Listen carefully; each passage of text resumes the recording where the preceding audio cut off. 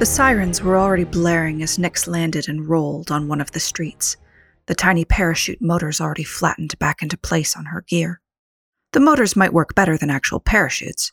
No tangling, no death window where they were too low to use them but too high to survive a fall, but it had taken a damned while to get used to jumping out of a ship with no backpack on.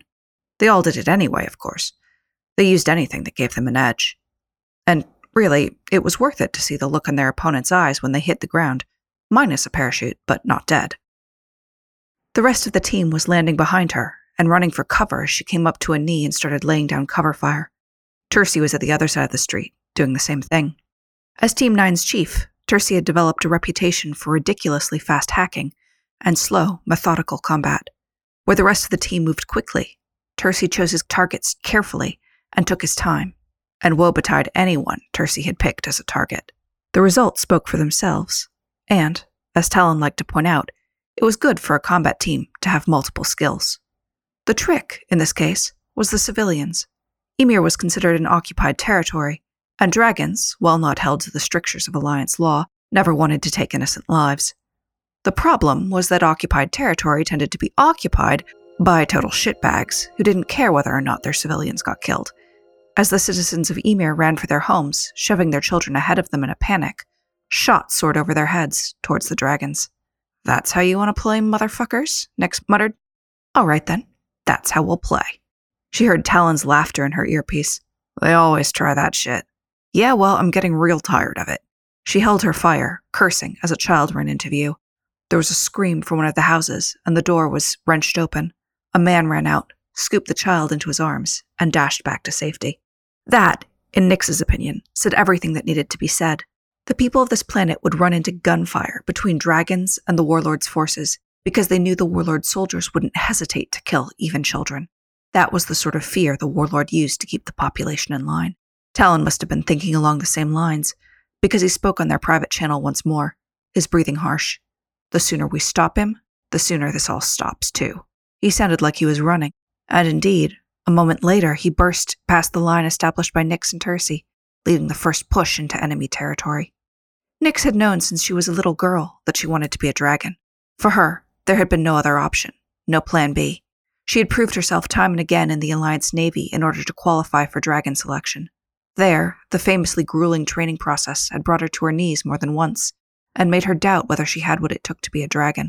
But she never doubted the dream itself, and she never doubted whether every training session and every scar was worth it, and moments like this were why. Right now they were striking with surgical precision against people who would enslave and torture others, and it was the officers who led the charge and brought up the rear. After years of watching her fellow officers ride chairs and slay paperwork in the Navy, Nix had come to the inescapable conclusion that good orders were only given by those who were willing to take on the danger themselves. It was why she trusted Talon implicitly. As soon as the all-clear was given, and the target locations were called out, she and Tursi began the second push. "Cluster of them in the 3-story building on the left." Aegis sounded more annoyed than anything else. He was the oldest member of the team, with close cropped hair that was entirely gray, and he dealt with their enemies with the sort of attitude you might expect from a grandfather complaining about neighborhood kids on his yard. 3rd-story windows, and the roof. There was the sound of a shot, and someone fell screaming to the dirt. "One less on the roof," Aegis said blandly. "Keep your eyes peeled for the first target," Talon instructed. They'd been passed a list of 5 targets in this district. For some reason, it seemed that the highest ranking of the warlord's lieutenants all lived there. If the dragons could take them out, quickly and cleanly, his response to the invasion would be crippled. Nix fought the feeling that none of this mattered. They had gotten this far before, more than once. They had beaten the warlord's lackeys back until there was no return fire and a path to the palace seemed clear. And then, every time, they had been instructed to pull out. Later, intelligence would be able to offer no specifics on why the mission had been deemed too dangerous. Talon, fiercely protective of his squad, had never risked losing them all, but the members of Team 9 occasionally took bets on how long it would be before their commander decided to press ahead, until be damned. As Talon's second in command, Nix never took a bet as a matter of form, but she privately wondered the same thing. They had come close so many times. How many more attempts before Talon lost his patience with intelligence agents who had never been on the ground? Nyx did not even flinch as one of the warlord's soldiers burst out of the door of the 3-story building, running at her with a battle cry. The woman was bringing up her weapon to fire, but she was not as well trained. She was slow. Nyx pushed herself to an even harder sprint, and her own weapon, already up, picked the enemy off easily. What kind of person showed such suicidal devotion to a man like the warlord? The thought was there and then gone. They could mull over their enemies' motives later, when there weren't bullets flying. And, who knew, this might just be the time they took down the warlord himself. Talon watched as Nyx took out the enemy without even breaking her stride, and skidded behind cover with her weapon still up and scanning. He looked at the attacker, now lying with her life's blood pooling on the dusty street, and could not bring himself to feel even a flicker of sympathy. In some of their fights, the dragons faced enemies who tested the limits of their skill and ingenuity. Other times, they faced people who barely seemed to be combatants at all. When that happened, despite himself, Talon wondered if he should feel guilty. He was killing people who'd never had a chance against him. But these were the worst of the worst, and they made the choice to try to end his life. Their competence at that endeavor wasn't really relevant. His eyes scanned the road ahead. If their target was anywhere, it was likely to be that building, and they had to get into it now. Scans from the Ariane suggested that beneath the building was a warren of tunnels. They would have guidance from the members of the team still on the ship, but it was still going to be a bitch and a half to pursue everyone down there. Around every corner, there might be a surprise. It was time-consuming, it was dangerous, and he didn't think jack shit of the warlord's lieutenants for pulling shit like this. Hell, if anyone should be using tunnels, it should be the rumored resistance on this planet, not the people who had the warlord's backing. Intelligence reports continually downplayed the rumors, noting that the communications within and between the districts were strictly controlled, and that the populace was beaten down and restricted in their movements. But Talon knew the resistance was here. They had to be here. You didn't treat a populace like the warlord treated people and not get a resistance movement.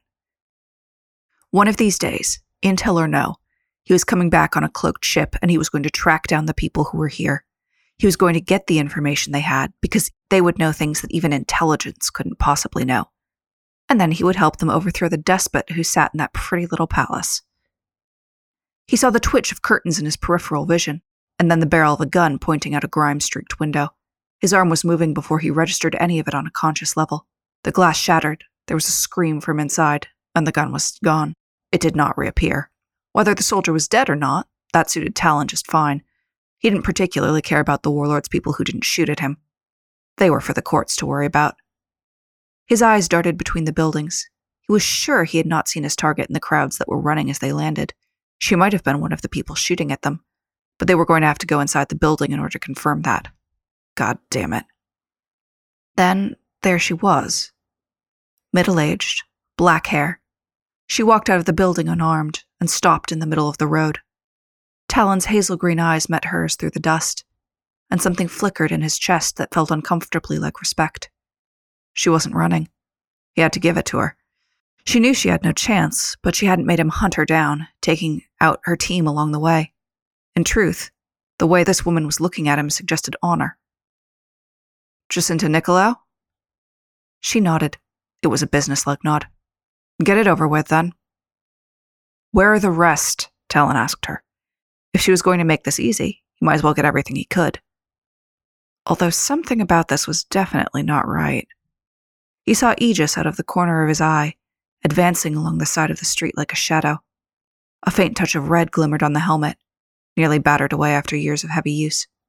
A dragon always wore red. Didn't your intel tell you where we all were? She raised an eyebrow. Come on, I'm not afraid to die, but I don't want to spend all day doing it. Talon hesitated only a moment, but it was enough. Enough for her gaze to start to stray toward the side of the street. Enough for him to see the look that was not afraid, not the look of someone being flanked. It was waiting. She was waiting for something. And then he saw the dirt, the tiny mounds he hadn't noticed before. His gun went off, a quick burst, and she was blown backwards into the dirt. Talon didn't wait to see her fall. He was already in motion. Aegis! He was 20 yards away, and Aegis was turning. Didn't see it, didn't understand. IDs! Talon roared. Forward! But the movements were too slow. Aegis didn't see them yet, didn't know which way to go. 10 yards. He wasn't going to make it. Talon heard Nix yell a command, full-throated. He could only hope she saw where the explosives were, or weren't. For all he knew, this whole damn street was rigged to blow. The dirt wasn't freshly moved. The Warlord's people hadn't planned for today. They'd set the charges and waited. For all he knew, they'd planned to use this in case of a riot. Stupid. Selfish. Talon grabbed Aegis with one arm and allowed momentum to pull them both into a circle. Aegis spun outward, and Talon yanked him back in for both of them to crash, heavily, through the door of one of the grimy structures. The street went up in a roar. Heat flickered over Talon's body, and a searing pain caught him in the leg. Aegis gave an agonized yell and slumped on top of him. Nix! Medevac! Not medevac. Her voice filtered back. We're pulling out. I'll be there in a second. God damn it, we are not pulling out. Not now. Not with blood spilled and only one of the 5 targets apprehended. They were going to get back on the Ariana and they were going to head for that palace. Right now. Come on, boss. She was panting. A moment later, she skidded into sight and crouched. He was reaching a hand up to her when her head came up, scanning in the darkness behind him for some flicker of movement she must have seen. Talon looked as well, hand going automatically to his sidearm. The family huddled against the wall. Not even a full family.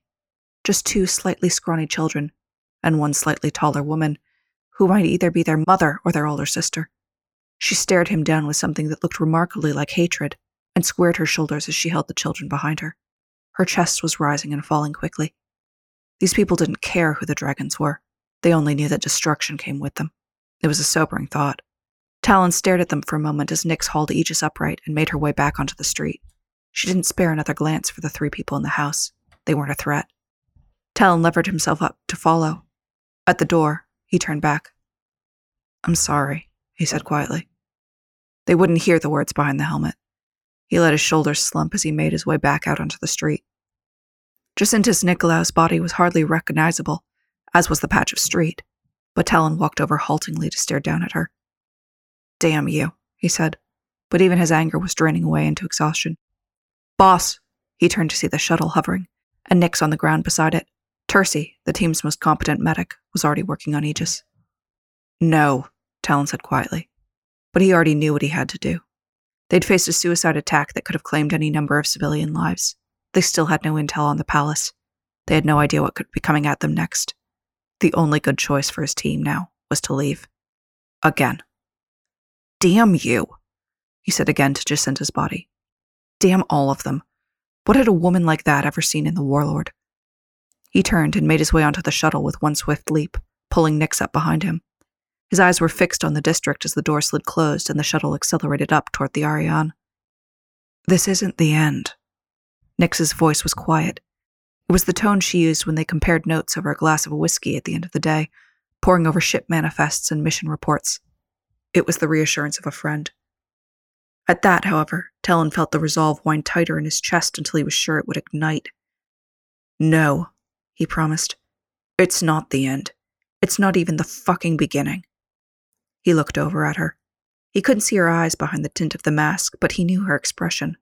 Calm. Waiting. Absolutely sure that this would work out in the long run. He wished he shared her confidence. I'm going back to Seneca, he told her.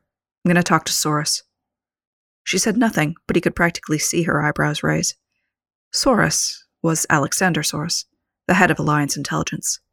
There was a clank as the shuttle landed, and Aegis gave a hiss of pain nearby. Talon pulled his helmet off and stood back to let the others off the shuttle first, until only he and Nix remained. She had taken off her helmet as well, black eyes watchful. We're going to get some answers, Talon told her.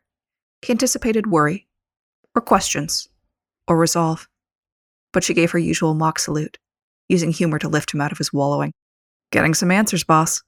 She jumped down and headed for the armory. This week's episode picks up during Team 9's assault on Io District. From both Nix's and Talon's perspective, we see some of the early signs that they'll later beat themselves up for not seeing. The fact that people are afraid of them, the fact that their targets are using hidden tunnels and IEDs, the suicidal devotion their targets are showing to the cause. Both Talon and Nix can see something isn't right, and how they approach this shows a lot about them as people. Nix doesn't give trust easily. She's fairly wary and sort of closed off, but she also has a very high standard in terms of competence for her to give trust. And for her, Talon has demonstrated both competence and morality, and when she's under his command, she's able to rest easily in the knowledge that the dragons will go above and beyond, while Talon is worried that it won't be enough. So she's able to take comfort in the fact that they'll do their best, and he's obviously the one in charge of the operation. He's wondering, are we able to make it? Are we, all of that. And later, I'm trying not to give spoilers here, Nyx will end up struggling when she needs to find and take down a target of her own. And so I wanted to play with that difference in approach from two sides because Talon is in command of Team 9, and so he feels the weight of being final arbiter on these matters in a way she doesn't. And we'll later hear that the two of them have been through worse together on a mission that cost them one of their most promising team members and friends. But the other angle to this is that Talon and Nyx are good friends. They work well together in part because they're good friends. And when Nyx is so sure that Talon will find a way through this, it's partly team dynamics, but also partly that friendship. Talon is someone she wants to help on a personal level, and she's not going to let him wallow around wondering if he's good enough. And because of just how much is coming down the pike for Team 9, I wanted people to see how strong the bond is between team members, because believe you me, shit is about to get real. Dun dun dun. I'll leave it there for now, and I'll be back next week with another episode.